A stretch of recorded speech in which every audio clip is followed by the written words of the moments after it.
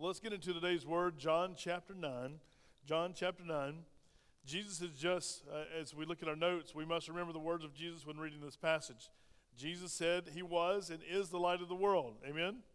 John said he was in John chapter 1. Now, Jesus says he is also here in John chapter 9. Now, their holy light is encountering an earthly sinner. We got a blind man from birth. And this passage is full of a lot of things we say today. You ever get somebody that says somebody sees something really spectacular or something really scary, and they'll use a Hindu term. They'll say something like this: holy cow. Anybody ever say holy cow? That's a Hindu term, Middle Eastern religion. Or holy mackerel or holy anything else. There is none holy but God. And let me encourage you, if that's crept into your conversation, get it out. Because what you're doing the same thing those people who worship pagan worshiping, you say the same thing they're saying.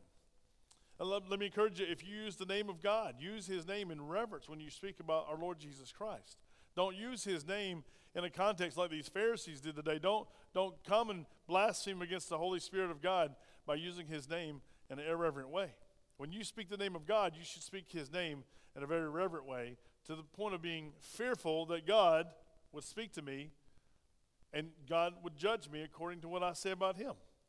Because he is God. Amen? Let's look at his word today. As we look at this, keep this encounter. Now, I gave you a spoiler alert here. Spoiler alert, light, I said wins, but it won over darkness. And today, here's a spoiler alert. By the time we get to the end of the message, guess what? Light wins over darkness. If you've given your heart and life to Jesus Christ, people can come up and say, I know you when you were younger. Let me tell you all about you. And you say, that was then, but this is now. Right? I call it BC, before Christ. So people can tell you stories. What happens is we don't look back. Where do we look? Present and forward. We're going somewhere with the Lord Jesus Christ. And the Lord was moving as well. Jesus is very clear. We're learning this on Sunday mornings. We're learning this on Sunday evenings. Jesus said, I look to see where my Father's at work, and what does he do? I join him. When God speaks, I move. When God speaks, I do. That's what Jesus said. He had submitted himself on this earth to God the Father. Well, who was he modeling for? If you're a Christian, you should kind of inside raise your hand and say, he was modeling for me. I should be looking where God's at work, and I should be joining God at work. Everywhere I look around, you can see God at work. God hasn't called all of us to be overseas today, but God has called us to be right here where we are right now. But our prayers might be overseas today. Our prayers and thoughts might be somewhere. And let me encourage you, you should be praying tomorrow's President's Day or George Washington's birthday. Now, we live there's a federal facility nearby. There's banks and there's schools. We know many will be closed tomorrow. But many kids, I never knew growing up. No one ever told me what President's Day was about. It was just another day out of school. But go back and research with your kids about President's Day. And we should be mindful, and I hope to do this. If I don't forget it in the service, Derek, remind me. I want to pray for our president and his team, and whether you agree or disagree with the president, listen, every president, every governor, everybody that's in our authority over us, the Bible commands us, not suggest, not if you like them, if you don't like them. The Bible commands us to pray for those in authority. And we will do that in the service day if I don't forget. Derek, that's your job, so better make yourself a bit. Derek's great about taking notes, all right? So if I don't do it, would you do it for me? Let's look at the word today. John chapter 9, verse 1. I know you've read this, and if you went to Catalyst this morning, you've already read this, but there's some important things I want to extract out of this that I've learned so much about, because it was questionable, some of these things that happened. I'm like, how does this happen? And the more you study it, the more you go and get into the word, you'll see some customs pop out. Chapter 9, verse 1. When you're there, say amen. All right, let's read together. Now, as Jesus passed by, he saw a man who was blind from birth. And his disciples asked him, saying, Rabbi, who sinned, this man or his parents, that he was born blind? Let me ask you a question. Here's where I first was troubled when I read this. I've read it many times, but I never studied it. How can you sin before you're born? They asked a question. These are men who are logical men who they're not stupid humans. They're very logical, very hardworking, very thinking men. But they asked a question: who sinned? His parents, dad or mom, or the man sinned before he was born?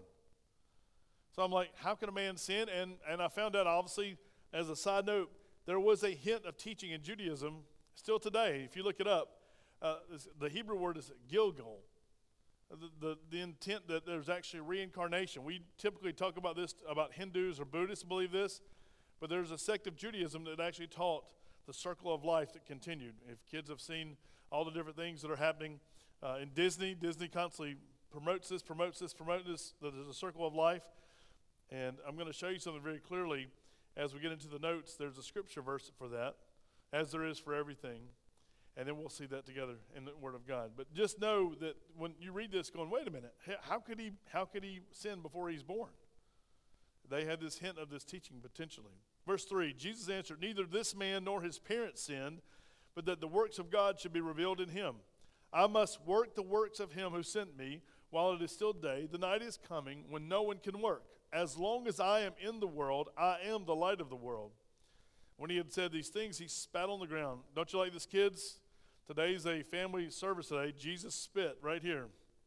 I loved the scripture when I was a kid, only because I liked to spit when I was a kid. When he said these things, he spat on the ground and made clay with the saliva, and he anointed the eyes of the blind man with the clay. And he said to him, go and wash in the pool of Siloam, which is translated sent. So he went and washed and came back seeing. Therefore the neighbors and those who previously had seen that he was blind said, is not this he who sat and begged?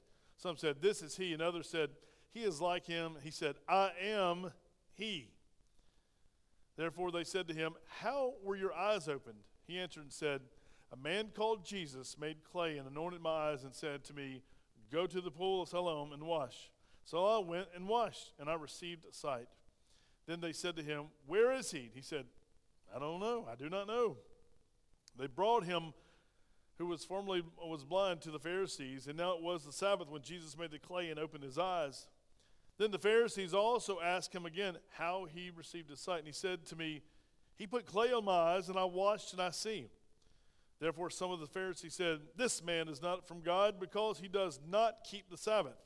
Others said, how can a man who is a sinner do such signs? And there was a division among them. Let me stop right there just for a moment, because the story continues. We all know the story. We've read the story before, and we know back in chapter 5, we read of another man who was 38 years old, who was crippled and wanted to get into the pool of Bethesda. Not the same pool. The pool of Bethesda is in northeast Jerusalem, and this pool is in southeast Jerusalem. Many scholars and critics of ancient days would say this text is not true. The men who came through the middle centuries, the Middle Ages, would say, no, this is just a made-up story to make us feel good, to give supernatural powers to Jesus. And lo and behold, as we would have it today, the people of Jerusalem, the city planners, were working on the sewer system in Jerusalem. And guess what they dug up whenever they come through a lower part of the southeast part of Jerusalem? They dug up the pool of Siloam. Isn't that amazing to think? And it's now, right now, there's an orchard on top of half of it, and they're trying to negotiate if they can actually remove the orchard so they can actually finish excavating because it's called the Orchard of the Kings. So it's going to be a hard thing to move the dirt and the trees for them to get to the rest of the pool. But this pool, if you're looking at your Bible, might have a reference to it. You can look online. You can actually see the actual pool that John's talking about. The critics said it didn't exist. This was just made up. But aren't you glad that we have a God who kind of sticks their nose in it every once in a while? I mean, just he said it, we believe it, but here's a little bit of proof just for the critics. So all the people who stood up and said, oh, yeah, well, I was wrong. And what do people do today in our culture? Oh, he was just wrong about that one thing. And then we go right back into false news, do we not? I thought about this story, how the guy, the My Pillow guy is what I'll call him, how he said he was going to parachute. Did y'all see that article? He just told the left media that I can't get my trucks to the truckers in Canada. I'm going to parachute. I'm going to fly over with a helicopter, drop my pillows out with little bitty parachutes. Make sure you put that in there. We're dropping them with parachutes. And the left liberal media published that today, this past week, that he was going to fly over. They even called the Canadian government and said, are you going to let him fly over the space and drop pillows to the truckers? I thought about the same information, how silly it is, because it was a current news story tied to this. That the critics said, listen, this pool doesn't exist. It was just made up. Now, his story was made up. This story was not. Look at your notes for a second, because I want to go twins on your story today. God moved Jesus from a religious fight scene, that's what's back in chapter 8, with the spiritually blind Pharisees to a divine appointment with a physically blind man. Why a divine appointment? Every time there's good versus evil, that's when divine appointments occur. Do you see that? because everybody wants a divine appointment. Hey, pray that I have a divine appointment with my neighbor. What are you really asking? You're asking, hey, Lord, I'm going to go speak something spiritual to my neighbor. I'm going to go speak something spiritual to my friends, my family members, and they have a resistance to the gospel. Did you know that? That's a natural response for every man, woman, boy, and girl, is when you say, listen, Jesus Christ is the only way to heaven. And people say, yeah, but what about all these people? And we point to all these people and those people, right? We want to make an excuse. Why? Because we're fearful if we receive Jesus Christ and his goodness and everything that comes with him, that we have to give up our sin. And mankind loves his or her sin. Amen? Anybody ever have fun doing a sinful thing? Raise your hand so the kids can see. Now, kids, raise your hand because you're in that as well, right? Because sin is fun for a season, but the Bible's very clear. Be careful, your sin will find you out. And listen, your sin's going to embarrass you. You do it privately, it's going to get you publicly. You think you're getting away with it now, and God has the last say so, just like this pool of Siloam that was dug up, but just like he healed this man. But Jesus left his spiritually blind Pharisees. They're fighting over that he was not the Messiah. He couldn't be. They called him a liar. They called him and said he was demon-possessed. They called him a Samaritan. They did everything they possibly could do to be derogatory. This is the religious leaders of the day, to be derogatory towards Jesus. The only point they couldn't resist was that there's a miracle that happened, the man standing in front of them, and so they had two choices. This was actually a supernatural act. The man was born blind. Either Jesus did it by Satan's power or Jesus did it by God's power. You understand? So they acknowledged, even arguing against Jesus, they acknowledged that a miracle had happened. But they were so steeped in their unbelief that they would not believe. Do you know people like that today? They are just so hard-hearted, they absolutely don't matter what you say, no matter what the evidence proves out. They know best. They know better than God. I don't believe there's a God. I don't believe in miracles. I don't believe fill in the blank. Have you had those conversations? If you hadn't, you should be. Because our job is to, hey, here's the deal. I'm going to put it out there for you, and you got to do what you do with it, right? If the Lord draws you to himself, this man was drawn in because Jesus is passing by. And the disciples saw it, he begged. The Bible says that his friends recognize him, his neighbors recognize him as the beggar who sits by whatever certain gate. That's the man that sits at the gate and begs. We've been giving him money since we were kids. Our mom and dad always told us, drop him a coin, because his son, daughter, poor fellow was born blind. He never had a chance to see. He didn't go blind, he was born blind. So everybody that grew up with him knew he's a man of age. The Bible tells us that. He's a man of his own age. He's age of accountability. He can answer for himself. So he's north of 20 years old. He can answer for himself. We'll see who gets dragged into the story. Watch this. And God's story always touches more than one person, just for the record. In your life, in my life, in this life, God never just isolates one person for one story. Now, the person might be involved in the story, but he's going to get a bunch of other people, right? He's hooking us today. Look around. We're broadcasting today. People are listening today because the message is going to go out because the Lord Jesus Christ, here's another spoiler, he's still God. Amen? The disciples were puzzled. They asked, whose fault was it that the man was born blind? And that's when I put, there's a hint of strange believism here, almost like a reincarnation. Is this his second life? Is this his third life? Is this his next life going around that he was born blind? He sinned in his previous life. Therefore, he did get a human body this time, but he's born blind. Like I said, the word is Gilgal. If you look it up, it's a crazy, crazy idea, and it's getting more traction even today. There's rabbis that teach this today, but it was not from the Bible. This is not a biblical teaching. Anywhere in the Bible will you find reincarnation. As a matter of fact, this is what you'll find. Take your Bibles and turn to Hebrews chapter 9. Hebrews chapter 9, just so you can settle this in your heart. Was this possibly what happened, that he was rotating around? This is his next third or fourth or fifth life? The answer is not a chance. Hebrews chapter 9, beginning of verse 24. When you're there, say amen. This is very important. If you mark your Bibles, please mark your Bibles at this place. This is a place you need to visit more than once. I want you to look at the cross behind me and answer this question as you look for this passage. How many times did the Lord Jesus Christ die? How many times must he die for the sins of the world? How many times must you be born again? Therefore, how many times can you be born? Once. You're not reincarnate. Let's watch and see what the Bible says. Verse 24. Are you there? Say amen. 9:24. For Christ has not entered into the holy places made with hands, which are copies of true, but into the heaven itself, now to appear in the presence of God for us. Verse 25, not that he should offer himself often or again and again and again. And that's why let me just put a caveat here. That's why we do the Lord's Supper. If you have a Catholic background or Episcopal background, they teach that every time that they actually have a communion, that you crucify, and this is the Lord's body again. You break his body once again. You drink his blood. Physically, transubstantiation happens, that it becomes his body. It becomes his blood. That is not the teaching of Scripture. He died once and for all. Amen? Once and for all. And today, that is symbolic, because Jesus himself didn't break off a piece of his arm and say, take this and eat, right? He took the bread at supper and broke it and said, this is my body which is broken for you. Take and eat. He took the cup. This is my blood that was spilled for you. Take and drink. Get that in your head, because it matters when you have conversations at work or with someone else, because you cannot say that he's offered over and over and over again. If you say that or agree with that, you're going against what Scripture clearly teaches right here, once and for all. Verse 25, not that he should be offered himself often or over and over again, as the high priest enters the most holy place every year with blood of another. He then would have to had suffer often since the foundation of the world.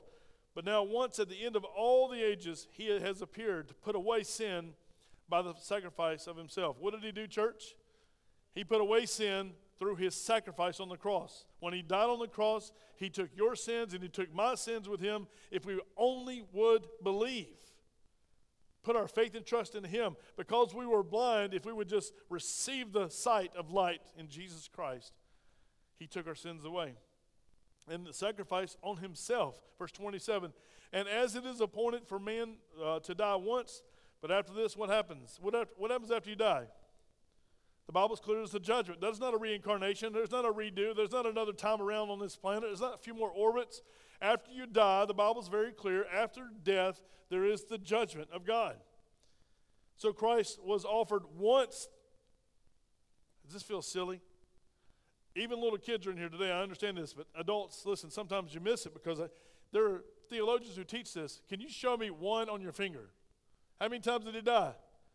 Once for all. It's forever. Once and done. And how many times must we receive him? It must be once, but it must be true, right? It must be once, that one time. You do have to believe. You can't just get it by coming to church. You can't just get it because mom or grandmother is very religious or a godly person. You must be born again. You must receive Jesus Christ as your personal Lord and Savior. So Christ was offered once to bear the sins of many. To those who eagerly wait for him, he will appear a second time, apart from sin, for what? Salvation. That's eternity, forever and ever and ever more. That's a wonderful word, isn't it? Mark that in your Bible, because this is true of the Lord Jesus Christ. Well, let's get to the next point in your notes. Jesus answered their questions directly. He knew the disciples had questions. And remember, if we go back to John, there's an argument over and over again. Every rabbi has his own teachings. So there's a convoluted teaching in the time, and they keep going back. Who did they argue was their father? Last week when we were reading through, they said, who was their father? Abraham's our father. We have Abraham as our father. They want to go back and say, that's who we're covenant people with.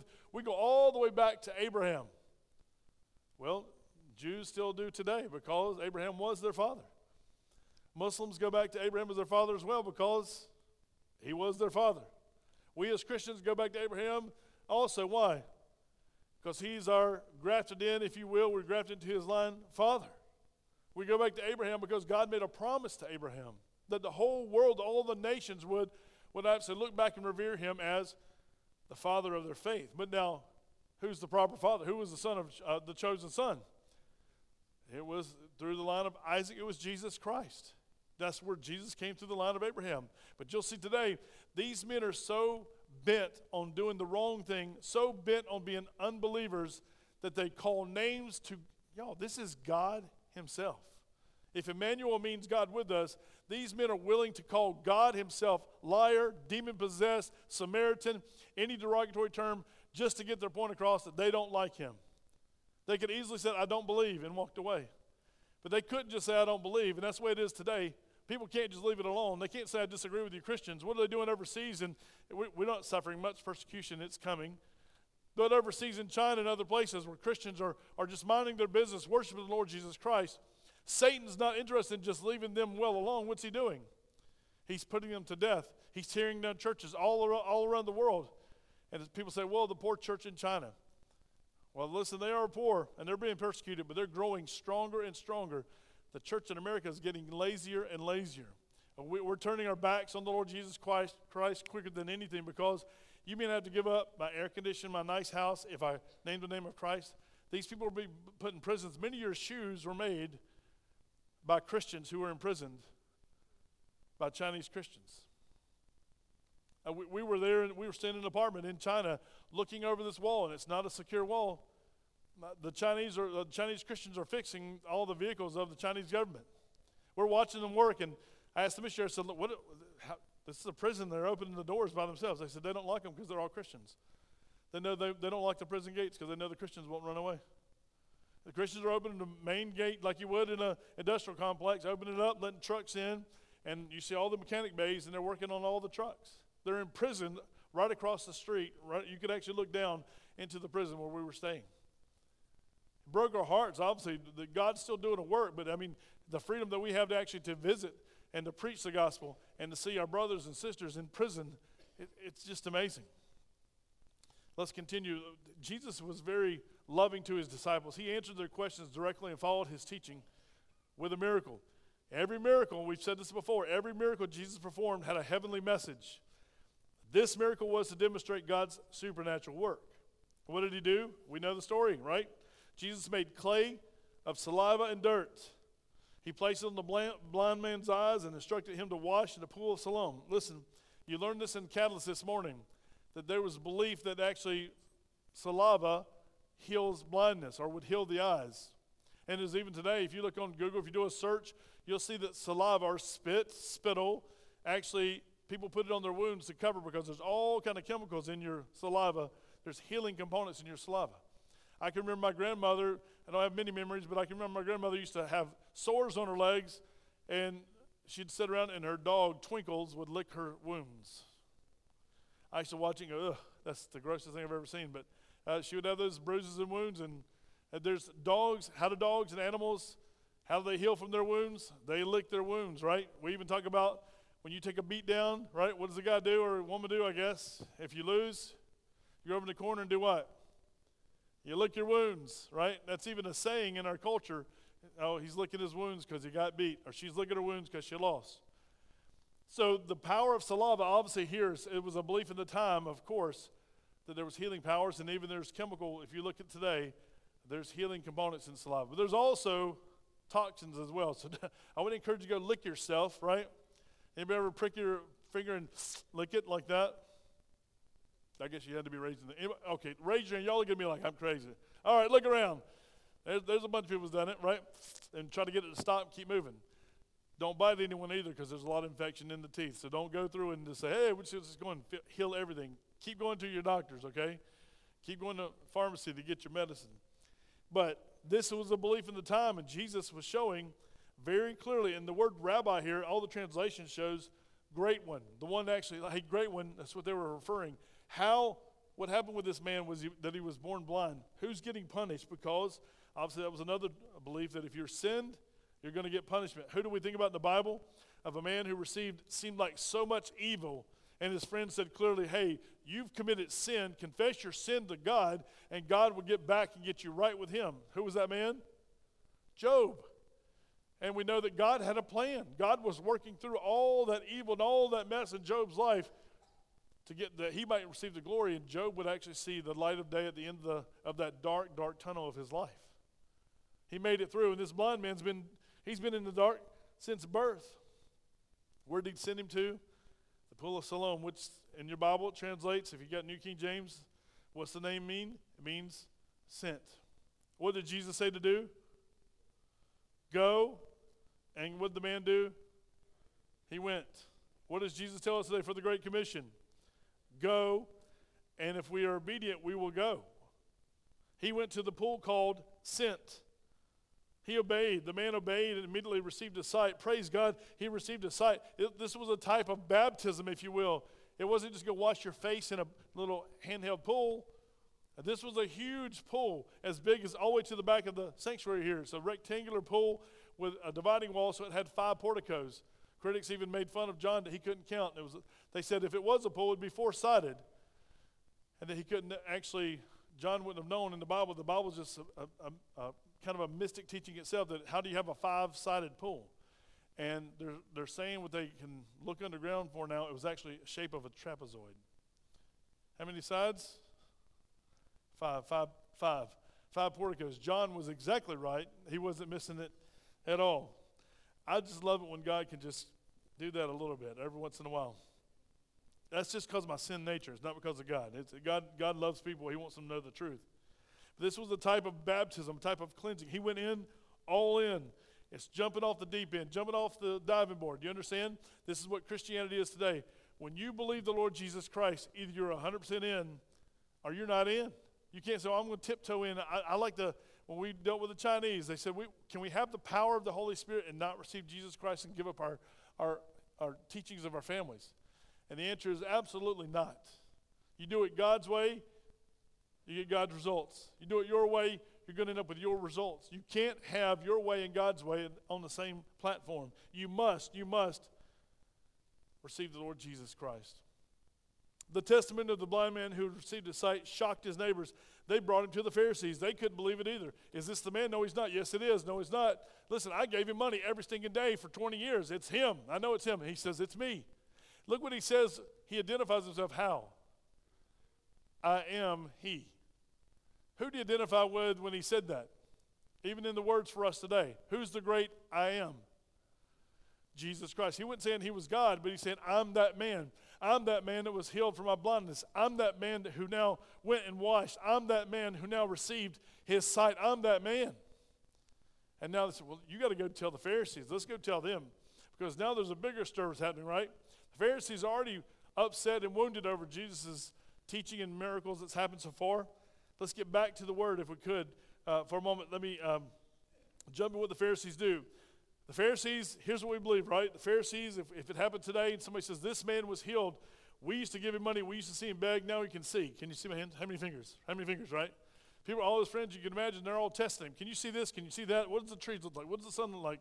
They're probably asking 1,000 questions. He never knew what any of that looked like until he received a sight. What I find amazing, he didn't even know what his parents looked like until this happened. He knew their voices, he knew about them, but he didn't know what they looked like. So we would say, what would happen? I said, praise God when he obeyed God. But what did the Pharisees say? Praise God. There's obviously a miracle happening amongst us today. Brothers and sisters, we need to take time to pray and gather and praise the Lord. Is that what they did? Look at the word. They brought him, verse 13, they brought him who formerly was blind to the Pharisees. Now it was on the Sabbath when Jesus made the clay and opened his eyes. And by the way, I told you on the Sabbath, what do they pray? Every Sabbath, they would pray what? Finish it up with, Lord, heal us. Heal our nation. That was the prayer of the Jewish people on the Sabbath. Heal us, Lord. And when did Jesus do all of his miracles? Mostly on the Sabbath. The very Lord they were calling on was doing the miracles on the Sabbath. And what was happening? People were being saved and people were being healed. The very request that they were asking, the multitudes were asking, heal us, Lord. And on the very day of rest, what was he doing? He was actually bringing about the answer to their prayer on the day that they prayed it. So these men were actually in the synagogue. The Pharisees were in the synagogue when they were finishing the Sabbath saying, Lord God, heal us and heal our nation. And Jesus is out there healing a blind man on the road, telling him to go wash and doing the very thing they're asking for. And yet what do? Rejoice. Be careful. If you preach it, you teach it, you must live it. Amen? If you're going to talk the talk, guess what you got to do, brothers and sisters? You've got to walk the walk because people are watching you. People know when you're fake. Let's continue. Verse 15. Then the Pharisees also asked him again how he had received his sight. He said to them, he put clay on my eyes, and I washed, and I see. Therefore some of the Pharisees said, this man is not from God because he does not keep the Sabbath. Others said, how can a man who is a sinner do such signs? Because that was a teaching among them. If he's a sinner, you can't. God's not going to answer your prayers if you're a sinner. And there was a division among them. Jesus always divides. Remember that. You say, well, I thought he's the Prince of Peace. Oh, he is to those who receive him. But you name the name of Jesus Christ. You drop Jesus' name in your family setting. You drop Jesus' name in your corporate setting. You drop Jesus in your administration or educational setting, and you're going to see people are going to run like oil and water. People are going to run to Jesus Christ. Say, amen, brother. I'm right there with you. And you're going to have people go, hey, let's just don't talk about Jesus' name. We'll talk about God, right? God's whoever you want it to be, whoever you want her to be, but don't talk about Jesus. Jesus always brings division. Amen? Y'all haven't been sharing your faith is why you don't see that, right? So a lot of us are living our faith like a bunch of atheists. I don't want to say anything because I don't lose my job. I only got 5 more years, Pastor. I only got two more years, Pastor. I want to finish my job. I want my retirement. Do you want your retirement more than you want heaven and your friends in heaven? Please, I beg you on the mercies of God that you would share the gospel while you have opportunity in front of your friends and family and your coworkers. You might be the only voice to tell them about Jesus Christ. You might be the last, if you will, resort. Share the gospel every chance you get because they're hearing it from people like this. Well, I'm religious too. I don't believe all that nonsense that Jesus healed that blind man. I believe something happened. He hit his head or something. He was triggered and he could see, right? They'll make every excuse. 17, they said to the blind man again, what do you say about him? Because he opened your eyes. He said, he is a prophet. But the Jews, I'll put this in my line, ... The Jews what? What does your Bible say? They did not believe concerning him that he had been blind and received his sight until they called the parents of him who had received his sight. This is a grown man. They're calling his mom and daddy in, right? And they asked them, saying, is this your son who you say was born blind? How then does he now see? And his parents answered them and said, this is where most Americans are today. If this is not Americans today, God forbid, look, his parents answered and said to him, we know that this is our son and that he was born blind, but by what means he now sees, we do not know, or who opened his eyes, we do not know. He is of age. Ask him. He will speak for himself. Verse 22, here's just a sorry commentary. His parents said these things because they feared the Jews, for the Jews had agreed already that if anyone confessed that he was Christ, that Jesus was Christ, he would be put out of the synagogue. They loved going to church more than they loved God himself. They loved the religious singing and the religious prayers. They loved the rituals. They loved the washing. They loved all the different things they had to do. They liked the burden of religion more than they loved the God who was sent to save them. God forbid, church, that you sit in church week after week after week after week, Christmas and Easter and other special occasions, funerals and weddings and anything else, and that you miss the God of our salvation. God forbid. It's happening every Sunday, almost in every church. Well, many times there's pastors who aren't preaching it today. We had this discussion this past week with pastors. They're not preaching the gospel of Jesus Christ. They're preaching something that makes you feel good. When you walk out those doors, you feel confident and say, wasn't it good to be in the house of the Lord today? And we walk out and we live the same way Monday through Saturday that we did on Sunday, come back and do it all over again. We're like a pig in slop. We keep going back to the nasty dirt, right? Wash a pig every chance. We had pigs growing up. You wash a pig, they'll be nasty within 5 minutes, right? That's what we get. We get a pig washing every Sunday. There's people who don't belong to the Lord that sit here every Sunday in every church. There's pastors standing in the pulpit that have not given their heart and life to Jesus Christ. They want to give you a nice little homily today so that you feel good and walk out those doors and come back next week and make sure you give a little extra. That's true. That's how these men were. And even his parents, because this man wasn't a believer, and his parents obviously are not believers, but he has received his sight. Something's changed, something supernatural. The light of the world has encountered him, and his darkness has been interrupted. No longer can he walk around blind begging. His life has been interrupted by the light of God. And now he sees, he physically sees, but something's happened in his spirit. We're going to see what happened in his spirit. But his parents were afraid of the religious rulers. They wanted to keep their seat because they gave that donation and put a plaque on the pew that says, the Smiths gave this pew, so therefore that's our pew. And if we get kicked out, they're going to take our plaque off the pew or take our name off the roll, and we'll have to go meet somewhere under a tree. God forbid. Church, listen, if we love stuff more than we love our Savior, there's something badly wrong with all of us, right? Would you agree? Look to your neighbor and say, there's something wrong with you.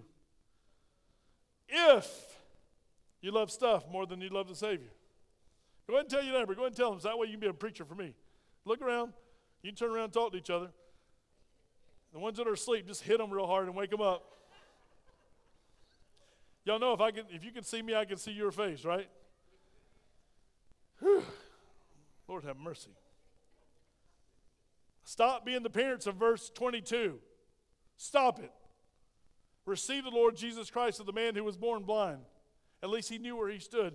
Therefore his parents said, he is of age, ask him. So they again, verse 24, so they again called the man who was blind and said to him, give God the glory. We know that this man is a sinner.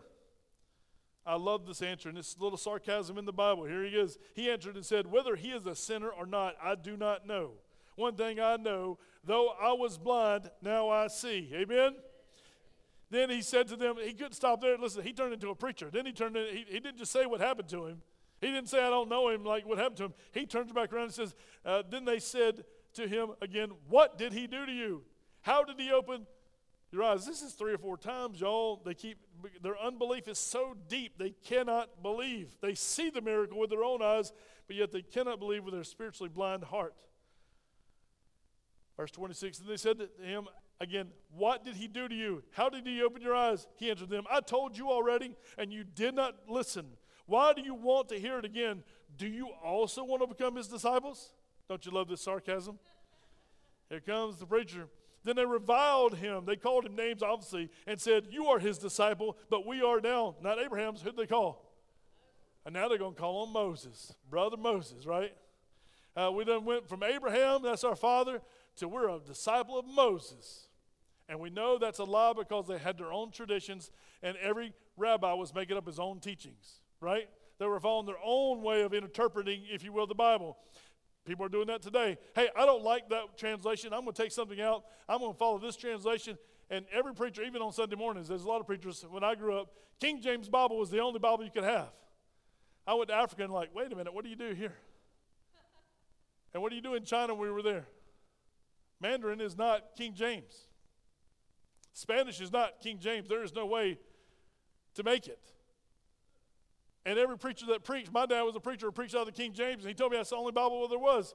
And he would say, take your Bibles and let's turn to. He would read a passage and say, now let me tell you what it says. What did he just become? An interpreter of the Bible. And we as pastors usually aren't scholars when it comes to a Hebrew scholar or a Greek scholar. There'll be things you learn, but you have to learn from others. So don't get hung up on translations of the Bible. That's people who actually want to live a religious life that don't want to live a holy life, okay? You understand? Don't get caught up in fighting over the Word of God. Unless it's, there are some translations, if you have a new one or you get in the Bible, ask me. There are some new ones that are way out there calling God the parent. God forbid, He's our Father. That should have been a bigger amen than that. Thanks for 5 people that are saved. God is our Father. Amen?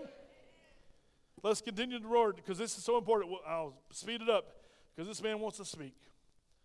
29, they said, we know that God spoke to Moses. As for this fellow, we do not know where he is from.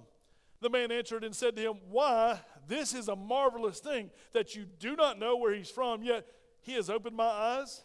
Now we know, I underline this in my Bible, now we know that God does not hear sinners, but if anyone is a worshiper of God and does his will, he hears him. And if you put in your notes, I put in your notes the Amplified Version, and it says, according to your own traditions, that God didn't hear sinners.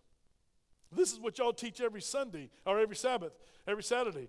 Y'all teach us every week that God didn't hear sinners. So there is no way he could have done a miracle from God if he's a sinner. So your argument is false based on your own rules, based on the Word of God. And what did they do? They should have said what? You know, brother, you're exactly right. We're hypocrites. Let's get out the Talmud. Let's see what the Word of God says. Let's get out the Torah, Let's get out the Word of God and see what it says. They didn't do that. Since the world began, it has been unheard that of anyone opened the eyes of one who was born blind. This is a new miracle. If this man were not from God, he could do nothing. If this man were not from God, he could do nothing. Amen? They answered and said to him, You were completely born in sins, and are you teaching us? And they cast him out, the very thing his parents feared. Oh, Lord, we got kicked out of our seat. I'm never going to be able to go back into that. And a synagogue is just a meeting place. This isn't the temple. This is just a meeting place like us, like our place here. They got kicked out of the church. You got disfellowship with the local synagogue 101 downtown, right? What's he going to do now? He had to be pondering, Lord, God, because he still talked to Jehovah. And what's going on? I've been following these mugs for my whole life. I've been hearing them preach my whole life. I can't see them, but I've been hearing them preach my whole life that there was the Messiah was coming. I've been hearing every message. And you know, a blind person, their senses are heightened in hearing. They've been hearing everything that's been preached for year after year after year. Couldn't see, trusted the man. Oh, that's Pharisee so-and-so, and that's Pharisee so-and-so. And yeah. And he's bringing back their own words because he's recorded them because he couldn't read them for himself. He had to listen, and as they read them, and now he's asking them, listen, I've been listening to your tapes and CDs for doggone 20, 30 years, and now you're going to back up when God sends the Messiah, and you're going to deny the very thing that you've been teaching for all these years? That's where he's at. Now he's kicked out. Now he's on the street going, what just happened, right? He's maybe feeling a little cocky, excited. He's probably checking out all the beautiful things that he's never seen before. And y'all, this is the beautiful thing about God. The Bible says there's no one who seeks after God, no, not one. So don't think you're going to wake up tomorrow and go seek God. Nobody seeks after him. But God seeks after us, doesn't he? If we're not Christians, you don't go seeking for God. You go seek for the next pleasure. But God, watch what he does. Jesus heard, verse 35, that they had cast him out. And when he had found him, and by the way, if Jesus is looking for you, he's going to find you. Did you know that? Amen? And when he found him, he said to him, do you believe in the Son of God? He answered and said, who is he, Lord, that I may believe in him? And Jesus said to him, you have both seen him, praise God, because your eyes have been opened. You both see him, and it is he who is talking with you. Not only have you seen it, listen, he doubles down on the Pharisees were saying it, right? They were talking a talk. They weren't walking the walk. They were living in sin. And Jesus says, you both see him with your new eyes, and you both hear him with your ears. I do what I say I'm going to do. I do the works of God. Matter of fact, he even says this, watch. Then he said, Lord, I believe. Y'all, that's as easy of salvation as you can see. It's so complicated, but when the Lord draws you to himself, saying, listen, you need to be saved. You need to give your heart and life to Jesus Christ. You're the blind man. You're the blind woman today. You're the blind boy or girl. You need to be saved. God will draw you in all kinds of ways to himself. He'll pull you to himself. Say, listen, receive this as truth and receive the light of the world. Receive Jesus Christ as your Lord and Savior. This man was pulled towards him and says, do you believe? He says, who is he? He says, the one that's speaking to you and the one that you see. And the man says, I believe. I believe. Isn't that amazing? He couldn't help but believe. Here he is. I believe. Verse 38, then he said, Lord, I believe. And he worshiped him. He worshiped him. That always goes together. Beliefs in Jesus Christ always equals worshiping the Jesus Christ. Let's finish. Jesus said, verse 39, for judgment I come into this world, that those who do not see may see, and those who see may be made blind. Then some of the Pharisees, they can't leave him alone. They can't leave just a synagogue. They follow him around. They're antagonists. This is the way Satan does. He always wants to dog you. He always wants to go around and bite at you, little chihuahua bites. Because listen, God's the big dog on campus, just so you know, if you want to use that reference, right? Satan's that nippy little chihuahua. And then some of the Pharisees who were with him heard these words and said to him, are we blind also? I can imagine them pulling their cloaks. And Jesus said to them, if you were blind, you would have no sin.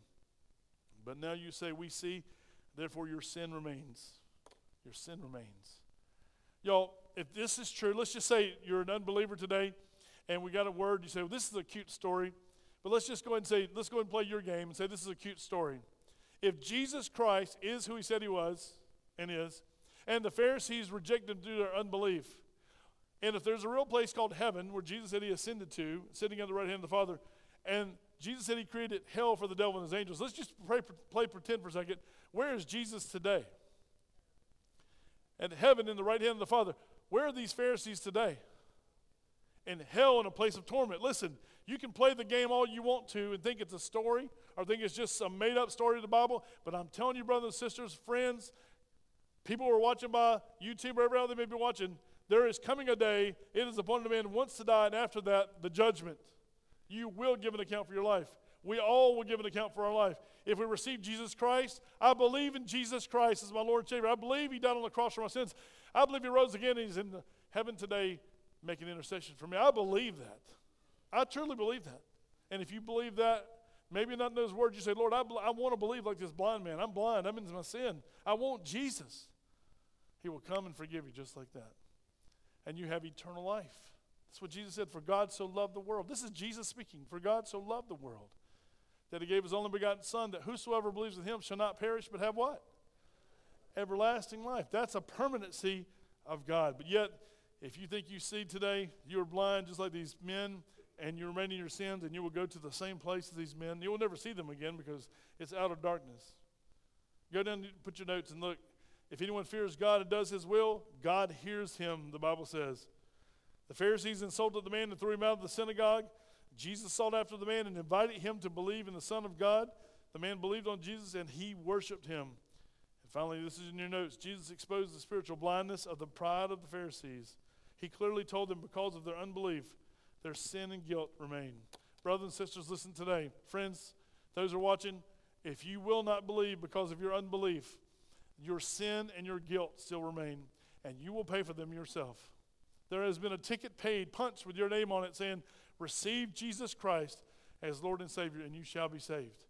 That's a promise from God. Just like this blind man was healed supernaturally, God saves you and me supernaturally. But if you refuse to believe like these Pharisees, your unbelief takes over, you will face the same permanency they faced, a life forever separated from God. God forbid. I hate that for you if that's true.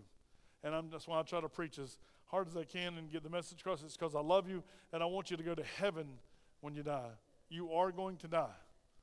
And you will spend eternity somewhere, either with God or away from God.